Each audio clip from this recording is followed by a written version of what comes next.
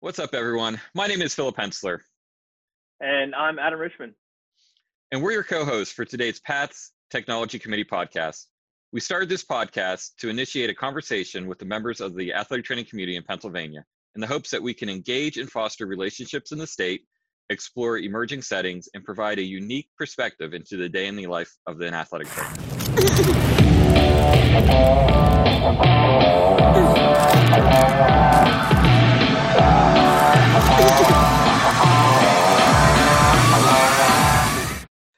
Today, we have two very special guests for the PATS podcast. Co-hosts Adam Richmond and Philip Hensler are taking this time. We're going to sit down and talk a little bit about ourselves and hopefully bring some good athletic training topics to the table and get everyone discussing current trends and what the future holds. So without further ado, Adam, how are you today? Phil, great. I'm very good. Just kind of hanging out today. It's summertime, so I'm on a 10-month contract, which is awesome at Dickinson. And I completed my contract in May, at the end of May, and so June and July is all mine. I get to do whatever I want, pretty much on a daily basis, which is really nice. I actually have two kiddos running around. Only one of them is mine, by the way, but my Mason has a friend over, so. I'm kind of sitting in the corner of my house, and I have a window on both sides, and every once in a while I just kind of see them running around and like squirting each other with water guns. So if I get, kind of distracted, that's probably what it is. But how about That's you, awesome. Phil? So you have a Mason as well. My Yeah. youngest is Mason. He's about 1.5. My oldest is a Parker, and he turns 5 next month. Currently, I'm working for a industrial sports medicine company, Briotics, and I'm contracted here in the North Hills of Pennsylvania, right outside of Pittsburgh, doing work on, we can call it a manufacturing line. I work with the line workers, the distribution team, and the truck drivers. Nice. So that's my 2 days a week, and then the rest of it, I don't know if you guys have noticed, I run a little photography company, and that's kind of how we got started with the podcast. Yeah. So I'm going to go back to your kids since we started on that. So that's funny. How do you spell Mason? You spell it different, right? We spell it with an I. It's With an I. it's my wife's grandmother's maiden name, and cool. it was really cool that when Mason was actually born, he's got the blue eyes and the thin lips. He looks exactly like his great grandmother. So it was kind of a cool little treat when everything kind of came together. Yeah, for sure. That's cool. Yeah, my Mason is traditional MASON. With the O. Yeah, I don't know if you can call that traditional. I'm not sure if Mason's a traditional name yet or not. It seems like it's more and more common, but that's funny. My nephew is also Parker, which is super cool. But my Mason is 8 years old, almost 9. Okay. Going to be 9 in September. And going into 3rd grade. So he's very self-sufficient. He wipes his own butt. He pretty much feeds himself. Really, I'm just here in case of emergencies, to be honest with you. There you go. But no, the other thing, can you talk a little bit more about your role? So would you consider yourself industrial setting at the job that you're at with athletic training? I am a industrial sports medicine practitioner. The company I work for is pretty much nationwide. They have contracts with power companies, food manufacturing, things like that. So we refer to our clients as industrial athletes, and that's really what they are. They are an industrial athlete, and a lot of what we treat is the same thing that we would treat with our athletes in the athletic training room. So your overuse, your traumatic crush injuries, your ankle sprains. But the really cool thing is in the setting I'm at, I can treat them for what they do at home. So playing around with their kids, spraying their knee, spraying their ankle, doing a construction project. Maybe they built a deck and got hurt over the weekend. They can come in, see me, and I can work with them on their work time and get them healthy so that they're not going to get injured at work. And it's a really fulfilling setting. I've thoroughly enjoyed it. And so you're pretty much traditional athletic training though, like, right? Like, so you're assessing, you're evaluating, and you're rehabbing, like the whole spectrum. There's a little caveat, because when you get hurt at work, you have to follow the OSHA guidelines, which are mainly, so if you get hurt on the job, you, as a industrial sports medicine professional, I have to follow the OSHA first aid requirements. If I don't follow those, then it becomes a recordable injury, and then a whole other cascade of events has to happen. But if we can keep it in the first aid, then we don't have to go down the OSHA route. Whereas if they got hurt at home, then I function exactly like you said, like a regular athletic trainer with an overseeing physician and SOP. That's cool. That's cool. What do your hours look like? They're tiny. There's just one facility in the area, so I'm 2 hours a day, 2 days a week Okay. for right now with them, and it's been really cool because I get to stay at home with the kids most of the time. Yeah, for sure. And obviously, you already talked about your other side hustles and main hustles, I guess you would actually call Main your hustle right now, yeah, yeah. that's kind of new. Yeah, yeah. You want to talk a little bit more about that and what you're doing? Any cool projects you got going on? So I before everything happened, I had a really cool mini session kind of theme shoot in the works. It was all Star Wars themed, lightsabers, battles. We did the demo shoot in the middle of the woods. We had to hike in all the gear, the fog machine, everything was all battery powered, and we had a blast. I had my nephews out, my kids out, and yeah, epic Yeah. lightsaber battles in the woods of Penn Hills. I saw some of those pictures. Those were pretty cool. That was really cool. You do a really good job with that stuff. How did Thank you get you. into photography? So I got into it when I was really young. My uncle was a videographer for a news station, and got me my first camera and taught me kind of how to shoot. And then through high school and college, kind of developed it. Shot for the Duquesne Duke when I was at Duquesne, Okay. and used the extra money to pay for books and lab fees. And then after college, it kind of went away. I focused on athletic training, did some fun stuff, got into some trouble, and then got back into it when Parker was born. Nice, nice. Yeah. So that kind of transitions well. I'm curious, how did you get into athletic training? What was, obviously you had the passion for Yeah. photography and you have other passions, but what about athletic training, called you and was like, hey, this is for me. So I blame getting into athletic training on my high school athletic trainer, Matt Tinky. And he listens to the podcast, hopefully, and he's gonna kind of hate me for this, but he got me into it. When I was at Vincentian playing some sports, not very well. I was hurt a couple times. I was thinking about going into medicine, and he got me shadowing, and kind of caught the bug, and I liked it. And Duquesne had a good program, so going from that Vincentian Academy to Duquesne worked out really well. And yeah, the rest was history. I had so much fun with it. I always like just the social, not the social aspect of it, but just being around people that want to get better, and the things that you can do with somebody that's willing to be involved in their care. You can just do so much more, which is really fun. That is cool. And now, are you still part of the Bear Essentials crew? I know I've seen a lot of pictures on social media with you there. Do Yep. you still help out with that as well? Yeah. Yeah, so we're completely shut down right now. Our first event might not be till September, and that one's even kind of touch and go right now. We're going to see what happens with the virus and everything. But still traveling with them. I used to do more. We used to do the big long events like USA Nationals and USA Open. But I'm doing more of the regional stuff now with the kids. So I'm not away from home as often Yeah, for or sure. for as long. For sure. I mean, that stuff looks really cool. I've seen some pictures of you on social media. It's It gets pretty gnarly. Our back outside of college, when I first started working with Trish, I was doing a lot of the action sports stuff, the that's the stuff BMX, the yeah. skateboarding, the FMX, which is absolutely insane.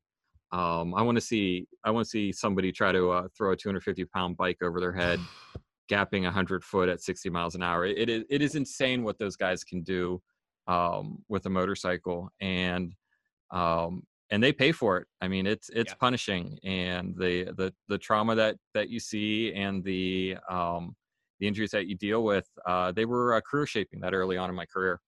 Yeah, I'm super curious about that. That was something I've always been into, like snowboarding and BMX and stuff like that. So Mhm. as I got out of college as well, I was always interested in maybe getting into that.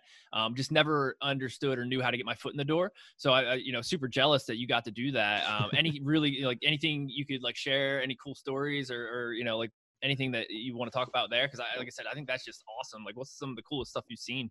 So the coolest stuff I got to see, I was invited to the inaugural season of the Winter Dew Tour, and That's got awesome. to travel to some really cool snow resorts. My favorite one was Phil, I'm so Breckenridge. jealous. That's literally I my spent life. That's awesome. I spent a week in Breckenridge, where my commute to work was by snowboard. We'd ride the gondola up to the top, and we snowboard down to the venue, and it was cold.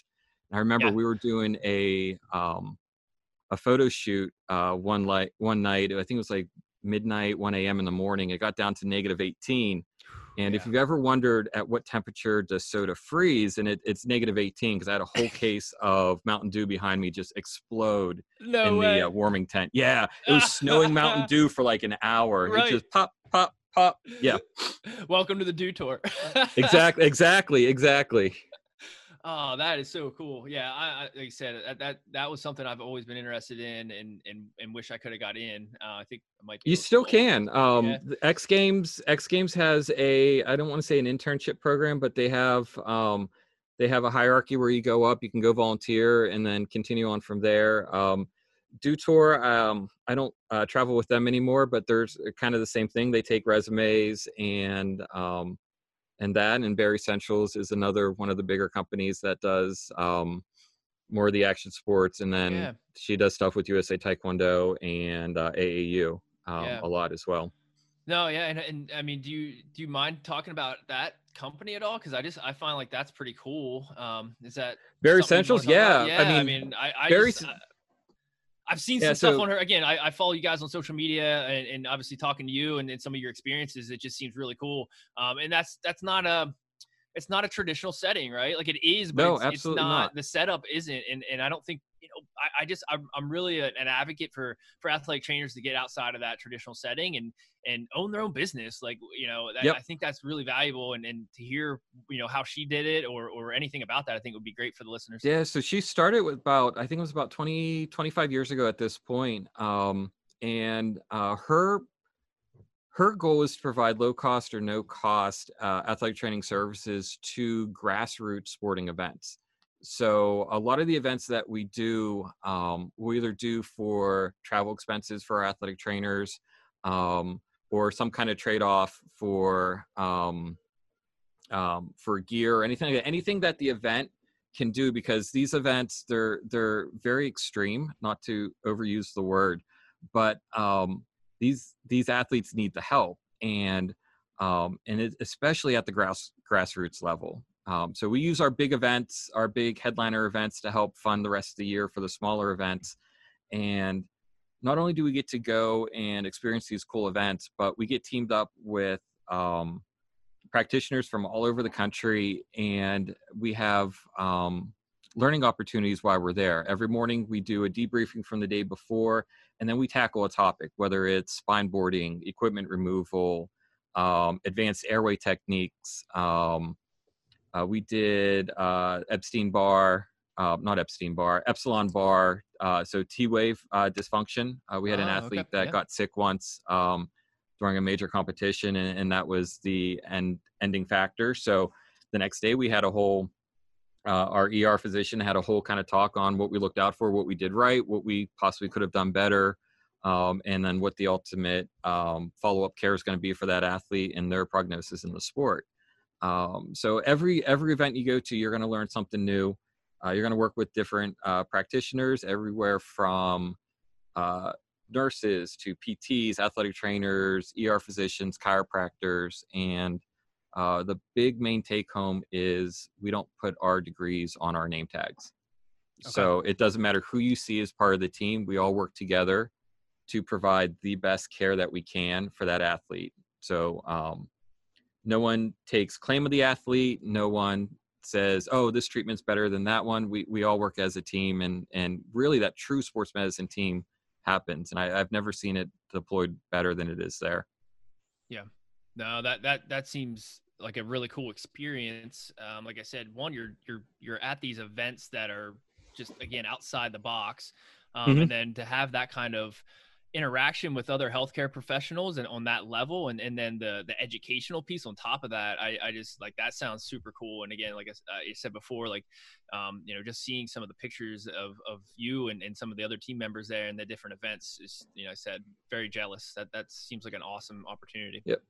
And with someone has a fear of heights, getting up at the start box 30 foot up, where the only way down is like a 15-foot gap onto a dirt pile, like that's some crazy stuff. Absolutely. Like even to be the athletic trainer there. I remember Mount Snow, it was double black diamonds just to get down to the start block, where I was stationed. And then I had a crew of 4 or 5 athletic trainers stationed around the course. And like once you set in, you're pretty much there for the day. So you got to have all your stuff. If you respond, everyone rotates down, and then you cycle back up to the top and get in line and just kind of keep working down the hill.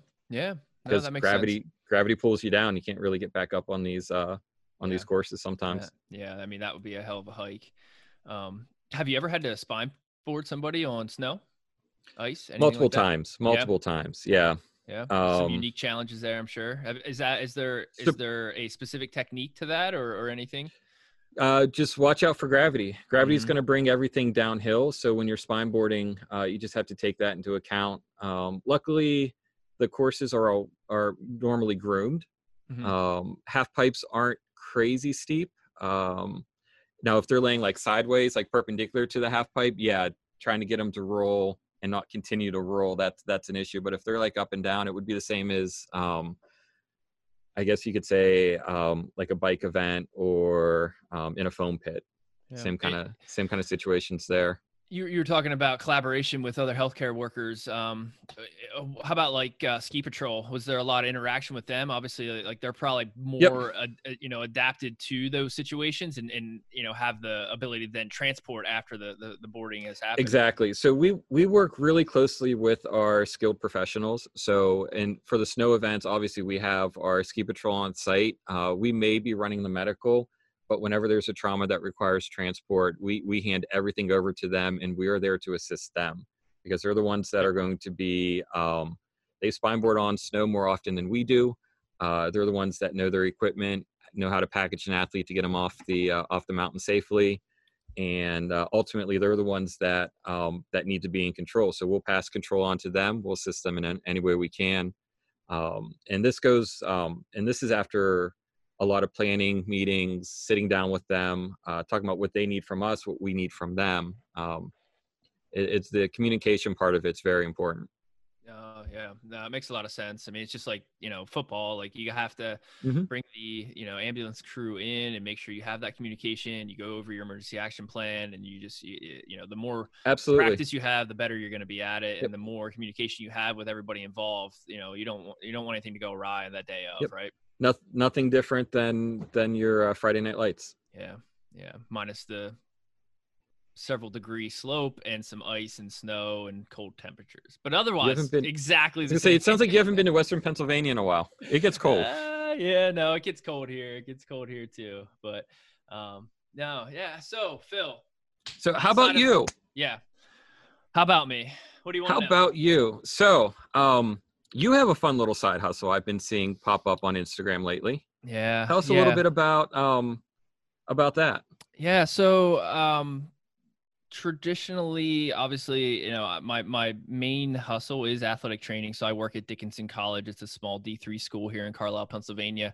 Have pretty competitive sports for D3, but at some point in my career, so this is what I always say is I hate to do my job, right? So I hate doing athletic training because that means if I'm doing my job, somebody is not playing the sport that they love, right? So somebody got injured. Now I have my athletic trainer hat on, and I have to rehab them, and I have to, they're probably not going to be participating. If they are participating, they're not participating at full level, 100% ready to go. So at some point in my career early on, I realized that putting more time into the preventative side of things paid off dividends, and exponentially I saw, less and less injuries. So I took it upon myself to figure out how do I prevent these injuries. Like I was just seeing way too much. Like, we used to have so many ACL injuries. I mean, earlier in my career, I used to work with football and lacrosse, men's lacrosse, well, men's and women's lacrosse, but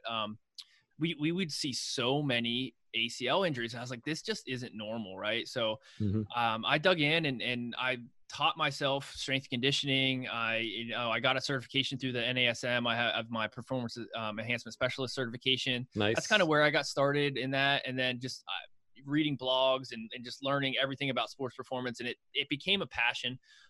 So everything, bioenergetics, biomechanics, nutrition, recovery. Like I found the more and more I educated myself on topics outside of just athletic training, and the more I can involve those into my model as an athletic trainer, the less injuries I saw and the less I actually had to do my athletic training job, right? Like, so I still love to rehab injuries. I still love working with athletes. Like that is my primary role. And that, we're never going to be able to prevent all injuries. But the more work I put in the off season and teaching these kids how to move really well, how to, get strong in good positions, how to sprint with really good technique. So all these, just traditional, fundamental strength conditioning principles I found were really successful at preventing injuries and the less I had to do. So going back to your original question of the side hustle. So over the years, I've always had clients here and there that just kind of, I would have one or two, and in the summer times I would always work with high school kids. But with the time off here and not having as much responsibility through my primary role, I really dove into trying to develop an online training platform. So richmondtrainingsystems.com, if anybody wants to check it out. I'm on Instagram, I'm on Facebook.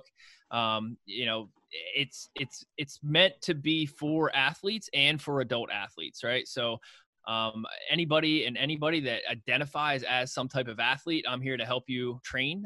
So my model is, again, biomechanics, bioenergetics, nutrition, load management, recovery, and mental health. So I try to know a little bit, or at least enough, to try to help guide you through any of those buckets is basically how I call it.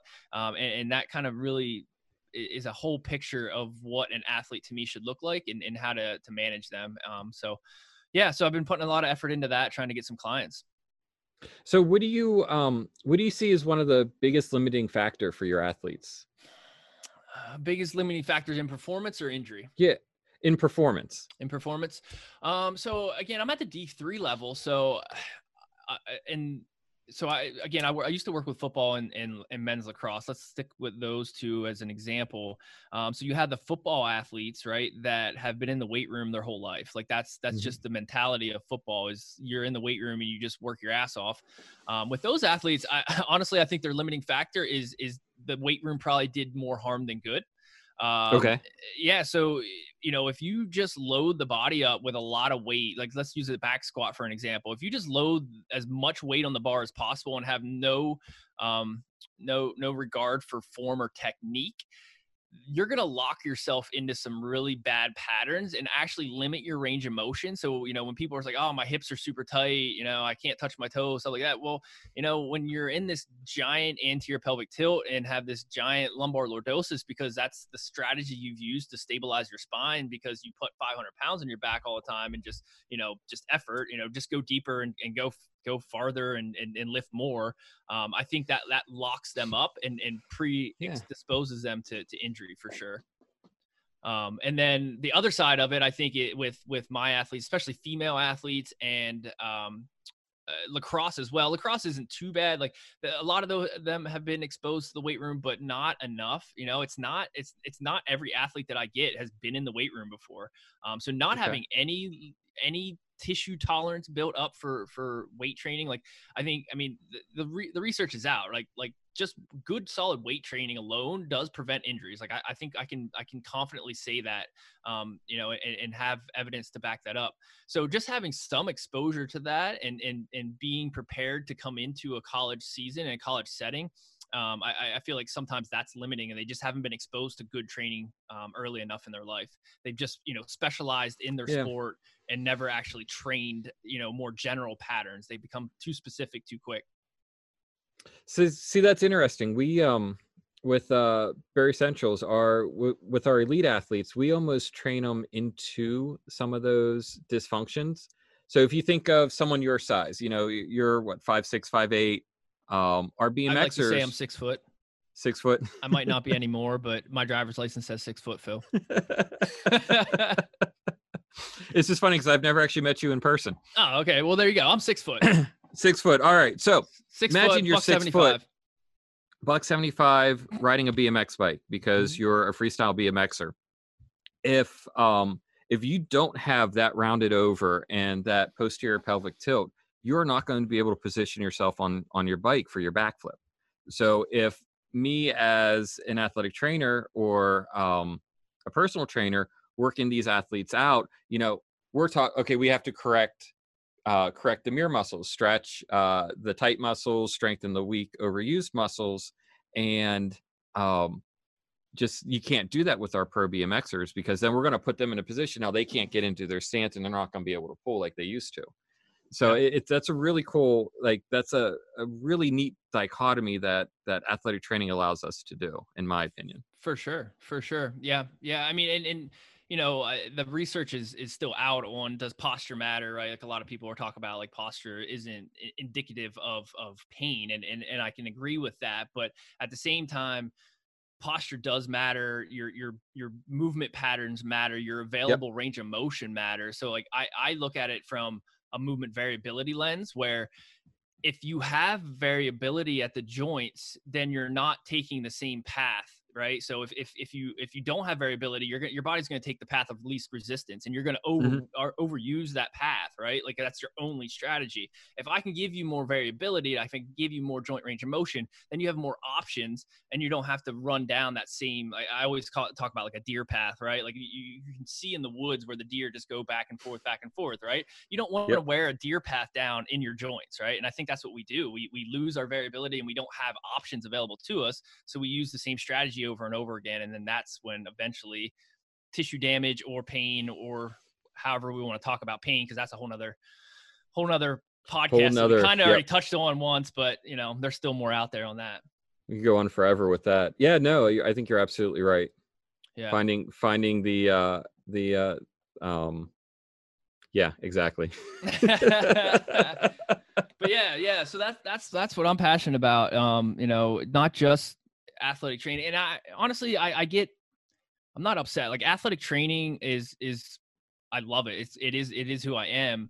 But I get annoyed sometimes when people talk about we shouldn't call ourselves trainers. We're not trainers. Like, and we advocate that we're like better than trainers, and that I don't think is the right mindset either, because I know some really, really, really smart personal trainers that have, some of them don't even have a bachelor's degree, but they've taken it upon themselves to go out and learn their craft and know just as much science and math and everything else that, the people that have these degrees do. Like I'm very anti degree certification, kind of like you were saying earlier, right? Like we're all just under that healthcare umbrella. And I don't think we need to have these buckets where, it's PT versus AT versus MD versus OT. Like if you understand the inflammatory response, I think that's one, like that's like, you need to know that. You need to know tissue healing times. But beyond that, there's so many 3-letter acronyms out there and certifications and things that you can do to understand the body and to help people. And I think if you really just want to help people, then I don't care what certification you have. I don't care what your job title is. Like, just help people, but stay in your scope, right? Like don't do anything illegal. Like if you don't have a license to touch people, don't touch people, right? Like, and I'm not saying inappropriately touch people. That's not what I meant, Phil. But you know what I mean? Manual therapy, right? Like if you don't have if you can't do a hands-on assessment, like don't do that. But there's other ways to do movement screens. There's other ways to test range of motion that don't require you to touch people. And there's a lot of really good active techniques out there that don't require manual therapy to recapture these ranges of motion, to help people move better, to get them out of pain. And again, I get frustrated when we advocate ourselves athletic trainers and we're so much better than personal trainers. And again, yes, we have more help. We have more education. We do have a license to provide health care and to treat people in pain, which is definitely different than personal training. But I don't think it's the right vibe or the right message to be saying that we're better than them, or at least that's the vibe I pick up whenever that conversation happens.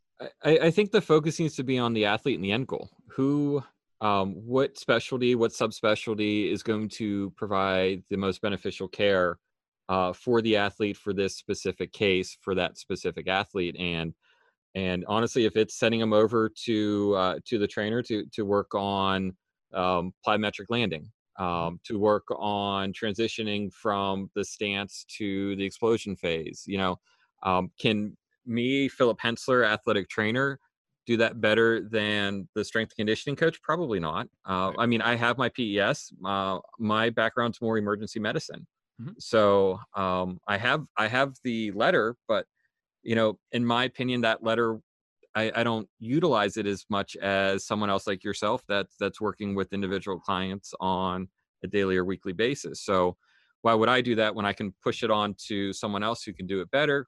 And then I get that athlete back 10 times faster, 10 times better. And now I can push them through more of the transition phase, and then get them back cleared with the physician. So, I mean, I think the role of an athletic trainer is that organizer of care. And you bring up a good topic there, right? Like the emergency care piece, right? And that's something else that sets us up differently than other healthcare professions, right? Like PTs, docs, even a little bit. I mean, depending, what setting they're in, but they don't get the sideline emergency care education Right. like athletic trainers do. So that definitely is something that sets us apart from other professions. And some, I think that's something that NATA has kind of been talking about it, or maybe it's the BOC. I'm not sure which one, but them having more specialty routes within athletic training. Mhm. Right. And I think I think that's a great idea. I don't know, I don't have the answers of how to do that. But like, I obviously know the emergency care piece of it, but that isn't my specialty. I'm probably the opposite of you then, Phil, right? Like, Yep. I'm on the sidelines and obviously like I stay up to date on that, but that's not my passion. Like I do it because it's part of the job, but my passion is the rehab, the strength conditioning, the preventative stuff. So I think that's okay, right? I think we should all have our passions and our expertise. And then if we can all come together and share those ideas and just make Absolutely. everybody better, right? But yeah, I think Yep. that's a good point to make there. I like how you hit on the share. I had the opportunity when I was working with UPMC to develop a on-ice spine boarding program with one of the local sports teams, and the goal was initially to work with our local EMS to develop the ice hockey protocols that we used, and then disseminated within our staff. And the program, I never thought it would take off as quick as it did. It went from a concept that we were going to do just for EMS, just to introduce them to athletic trainers and work with them, to I think this year, I'm no longer with them, but I believe this year they taught the program to 4 of the local university athletic training groups Oh, that's within the awesome. area. So they're taking that information that the committee put together, the program that was developed by the committee, and then they've been sharing it all over Western Pennsylvania into Ohio. And I think we've even done stuff at the college level with like people from West Virginia, Maryland, Virginia, New York, and it was a really cool event. It was a really cool program. I'm glad to see that it's still going, because the sharing of the information, I think, is the most important part. Yep. Because like you said, we have a lot of just different subspecialties that we enjoy, and I'm never going to be an expert on strength and conditioning. I know that, but that doesn't mean somebody else isn't. I could take something from there, incorporate it in my practice, and then when I hit a roadblock, let's refer out to that practitioner that can. And now we've just expanded our sports medicine team one more person, and just made that team that much stronger, that much more diverse, and that much more effective for our Absolutely. athletes. Yeah. No, I completely agree. I think the sharing of knowledge is what it's all about, and then being open minded to other people, Yeah. and having, it's great that you share your expertise, but you need to be open minded to other people's expertise, because obviously everybody has something that you can take away. Um, yeah, I thought I had another thought there with that, but now I lost it, Phil. Jeez, Happens. it happens. But yeah, yeah. What else you So got? how'd you get into athletic training? Good question. Good question. So I grew up in Juniata County. I went to East Juniata High School, which is in the middle of nowhere of Pennsylvania. So you got Philly and you got Pittsburgh. I'm like right in the middle, like All nothing right. else there. No, So there's I not. I had a an assignment, and I think it was my junior year, maybe my senior year. I don't remember specifics, but we had to pick a job, right? Like, what do you want to do with your life? And my cousin had just enrolled in Lock Haven University, and was going for athletic training. I was like, I don't really know anything about this. We didn't even have an athletic trainer at the time in my high school. So Hmm. I honestly had no idea what athletic training even was. And so I started doing some research and writing this paper on it. And again, it was like I think I want to say it was my junior year. It had to be junior year. Um, and yeah, I just kind of found those. I was like, perfect. Like I was smart enough that I could pretty much, um, you know, if I wanted to be in healthcare, like I could kind of pick, PAPT. Like I wasn't worried about grades or anything like that.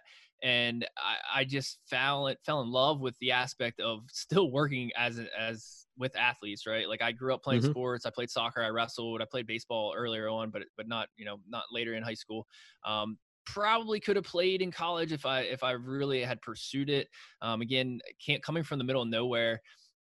I didn't know how to get recruited, right? So like I remember growing up and thinking if I was good enough, the colleges just call you, right? They find out about you and they give you a call and say, Adam, you need to come play soccer for us, right? But that's obviously not how it works. You Right. guys actually have to like send letters and videos and do all that, which I did none of. So obviously didn't get recruited. And I was a little burnt out at that time. I played a lot of soccer growing up, like year round and stuff. So just decided to do athletic training, and I thought, this would be good. So I went to Lock Haven University. I have a bachelor's in health Nice. science, with a concentration on athletic training. And then after that, I went on and did a year at East Stroudsburg, 13-month accelerated program, and got my master's in athletic training as well. And then I started working at Dickinson right after that and have been here Okay. ever since. So not a lot of different jobs, but again, I've fallen in love with Dickinson College. It's a great little school. Has the athletes are super committed to not only academics but also their sport. So it's not elite athletes, but it's pretty dang close. And Okay. again, they treat it that way, which is great to work with athletes that really have the desire to put work in and put the effort in and be the masters at their craft. And that's honestly how I got into the strength conditioning piece too. And I know I kind of already went down this rabbit hole, but being at a D3 school, like you talked about referring out, and actually that's now it's all coming full circle. That's what I was going to talk about there a second ago. You know, being able to have the knowledge to know when you don't know and to refer out, Mhm. right? And I unfortunately just didn't have any place to refer out to, being in, again, Carlisle's not a really big area, so not a lot of referrals. We don't have a strength conditioning coach. We don't have a nutritionist. So it's not like D1 where, you only have to wear one hat and then you can, refer to somebody else Yep. that has that expertise. I got really frustrated and decided that if I was going to do this right, I needed to be able to wear all the hats, because Hmm. I didn't have anybody to refer to. So yeah, that's kind of coming full circle there. Not knowing when you don't know, and if you don't know, go figure it out. Yeah, I mean that's one of the coolest things about athletic trainers. We have the skill set to be able to pick up the information on stuff that we don't know, figure out if you need to be licensed or certified in that subspecialty, and then be able to implement it through our SOP and under the direction of our physicians. It's amazing the skills that we can pick up and the skills that I've picked up along the way. Just everything from kinesiotape to introduction to cupping, Graston, or PRT, things like that, where you get that introduction, you try it in your setting. If it's find it beneficial, then you go seek the certifying requirements. Yeah. Yep. Completely agree. Huge nerd. I go to, I read, I do online stuff. For a while there, I was addicted to going to courses. Yeah. It was a bit of a Yeah. financial burden because they're super expensive, but yeah, there's probably like 2 years where I was going to probably three to five courses every year, and just, felt like I needed that next certification. I needed, and Yep. it was helpful, and I obviously learned a lot, but at this point, like, I feel like I've accumulated enough knowledge that now I need to actually practically use it and refine my skills, right? Hmm. But yeah, no, I love all that stuff. Super Yeah, nerd. that's awesome.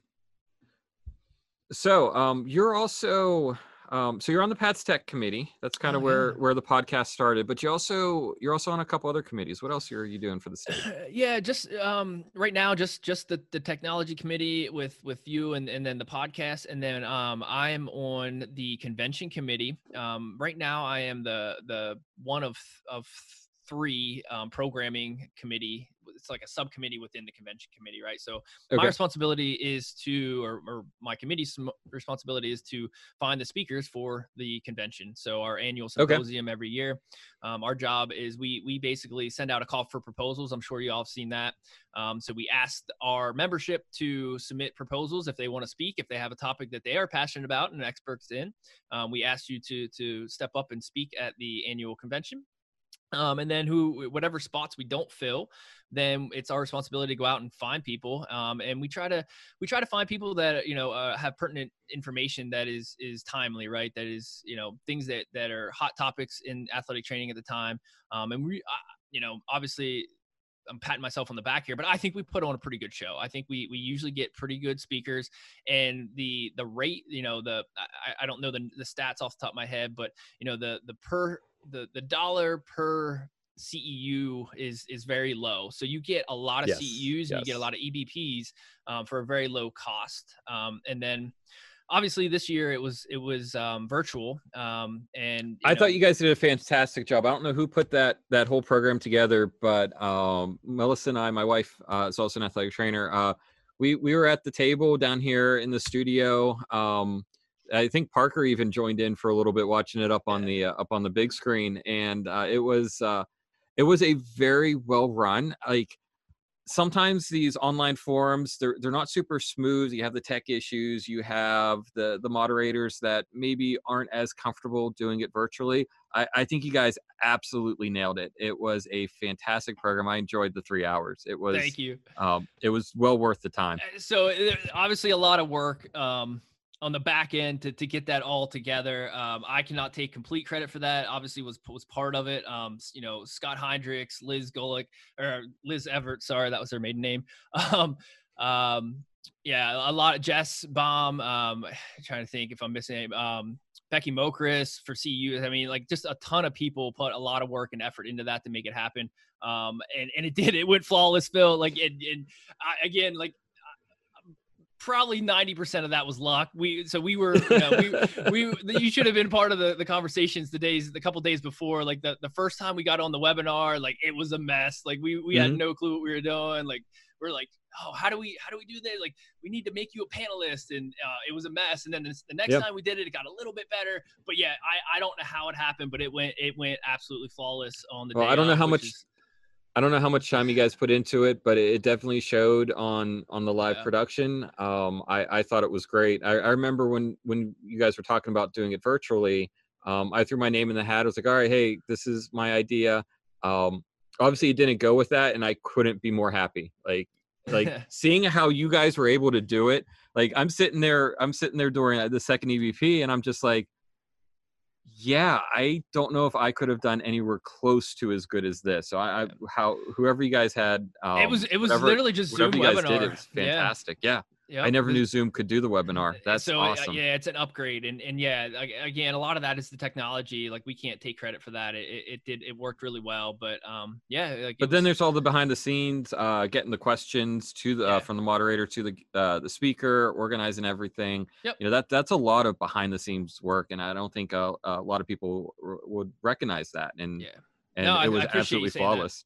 Yep, I agree. I again, like, it was good. I'm glad we did it. I don't want to speak I can't speak out of turn and say this is what we're gonna do, but I would love to see some type of online format, moving forward, just because it did Yeah, go so flawlessly. I would absolutely love that. Oh, and I don't know the what the numbers were numbers were. unreal.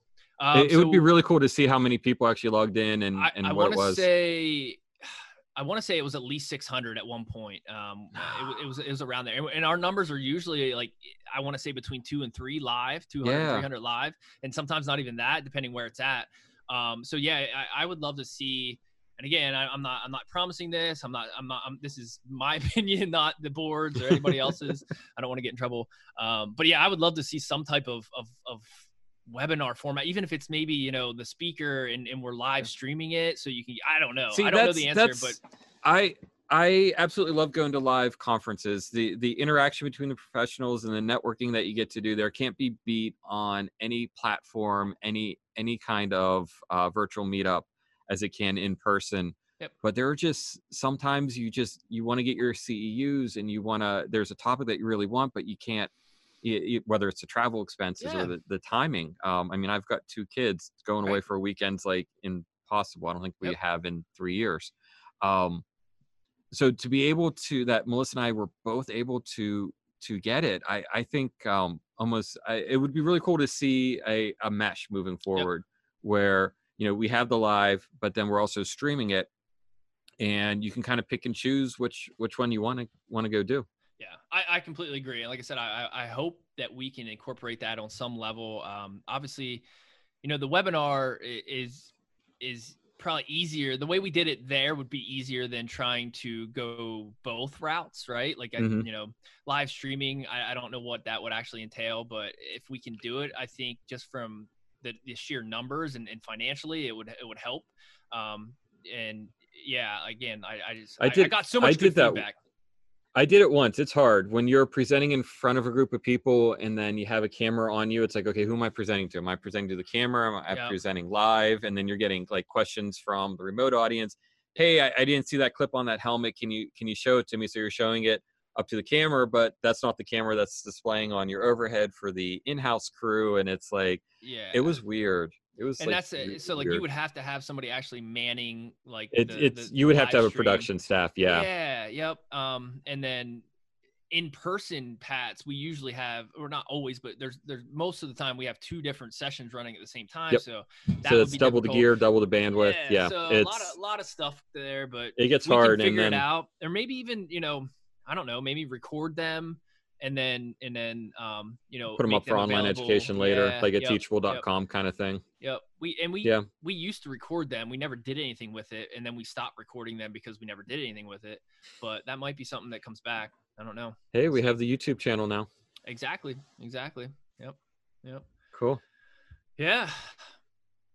That was pretty good. So, yeah. You got something else? I mean, coolest experience as an AT. Coolest experience. That's those a tough question. Some of the lightning round questions. Those are the fun ones. I know. Coolest experience, man. I didn't have anything prepared. Coolest experience. I mean, I'm a sucker. I like to win, Phil. So championships for me, honestly. Centennial Conference championships, making runs into the NCAA. Our men's lacrosse program is usually nationally ranked and very, very good, and love those guys. It's like a family, and they've really adopted me as one of them. And so anytime we're having a successful year, again, I love to win. I love championships. Like, that's what we're out there for, right? Like, we put so much work in the off season. We train, we do sprint work, we're rehabbing stuff. Like, so to see athletes be successful on the field and win championships is just a lot of fun. That's awesome.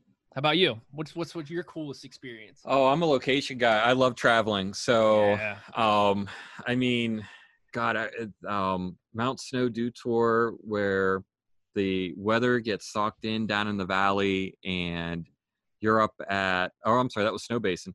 When you're up at the top of the mountain and you see the socked in weather and the sun's rising over the peak, and you get all this golden light first thing in the morning, while you're freezing your butt off trying to get to work with a 50-pound med pack going down a mogul field. Like, dude, that's so awesome. It's like, it's stuff like that I live for. Like, that kind of stuff is so cool. That's right up there with, here's a fun one. I went to China with cool. we were in Beijing the year after the Olympics, and we got to tour all the Olympic facilities after the games were done. But the doc and I went out shopping before a practice event, and the hotel gave us business cards with the map for the location and in Chinese characters, Roman characters, and English on how to get back to the hotel. And we just hand it to the taxi driver, Right. and they take us home. No big deal, right? You give them the cash, and it's no big deal. This taxi driver, like, we weren't that far away. We knew you just go to the light, make a left, and it's like 2 miles down the road. We were but she turns right all of a sudden. So Doc and I look at each other and we're like, yeah, this ain't happening. We open the door and roll out of a moving taxi. Oh, wow. That's so funny. What did you think was gonna like? Do you think she was like legit? We were not waiting to figure out if she was just took a wrong turn, didn't understand it or what. It's just like, nope, we're not finding this out. We'll be late for practice, and we were. And yeah. Oh man, that's so funny. Yeah. No, I was in. I was in France and Spain last year with the men's soccer team. I lucked out. So one of my the head athletic trainer who usually works with men's soccer had another trip already planned. So I lucked into going abroad with them. That was my first time abroad. So that was super cool. I had similar experiences. Yeah, no, the traveling with the teams overseas is fun because it's a lot of work. It's a lot of planning, a lot of stress. A lot of planning. But you get to see some really cool things. Like that trip we got to, we actually broke away from the athletes, the med staff, and we went and walked the Great Wall of China. Oh, that's cool. We got to see the velodrome. I was really into cycling back then. And it was an epic trip. It was 8 days. I don't think I slept much before, and I definitely didn't sleep while I was there. And it was it's those experiences that's super cool. Yep. Yeah, traveling's right up there with winning for me. So I like to win, but I do like to travel for sure. Yeah. Nice. What do you do for fun, Phil? Oh, right now, besides building decks. Besides building decks. I don't know. I got into aerial photography last year. I got my first drone, got my FAA license, and I've just been flying a lot. Oh yeah. I did a special project over the pandemic. I went and video and photoed some of the sites around Pittsburgh while they were vacant. The stadiums mainly in downtown. Got some cool footage. Cool. Found they call themselves the Corona Choir. It was in Dormont, the suburb of the city of Pittsburgh, and they got together over Zoom and went out on their porches and sang every weekend. Did you put that on social media? I did. I did their first concert and I did their last one. So I've got 2 episodes of that one up, which was a really cool thing to be a part of. Especially with with everything that's going on, the community they were like, no, we're going to be safe and we're going to still get to know each other. And you had neighbors that lived next to each other for years, never knew each other. Yeah. That they're singing together now. And it was cool. It was a cool event. Yeah. That's awesome. Love that. Yeah. It brings me back to my old stringer days when I worked for newspapers. Yeah. No, yeah. I saw some of your stuff on social media during that time. And yeah, I totally forgot about that until you just brought it up. But that was super cool. Yeah, you put out some people. I put out some stuff. If you guys don't follow Phil, please follow Phil because he puts out some pretty good stuff. Yeah, I'm very generic with my names. It's all under my name, Philip Hensler. I guess when I LLC, it was late one night when I decided to do the paperwork and didn't come up with anything cool, so I have to deal with my name. Dude, that's one of the hardest things. I am not that full of myself. I promise you that. Right. It's so hard to come up with a name and that somebody else hasn't already used. And right. I'm not that creative. So now if I ever open a studio or a production company, I've got names for that. But like for my photography, I never really, I always shot under my name. Yeah. Makes sense to me. Yeah. For sure. What else, Phil? Anything else you want to chat about? I don't know. I think we're good on this one. Yeah. No, that was fun. I hope the audience, the listeners out there, I hope you enjoyed this. I think we Give some feedback what we want to move forward on.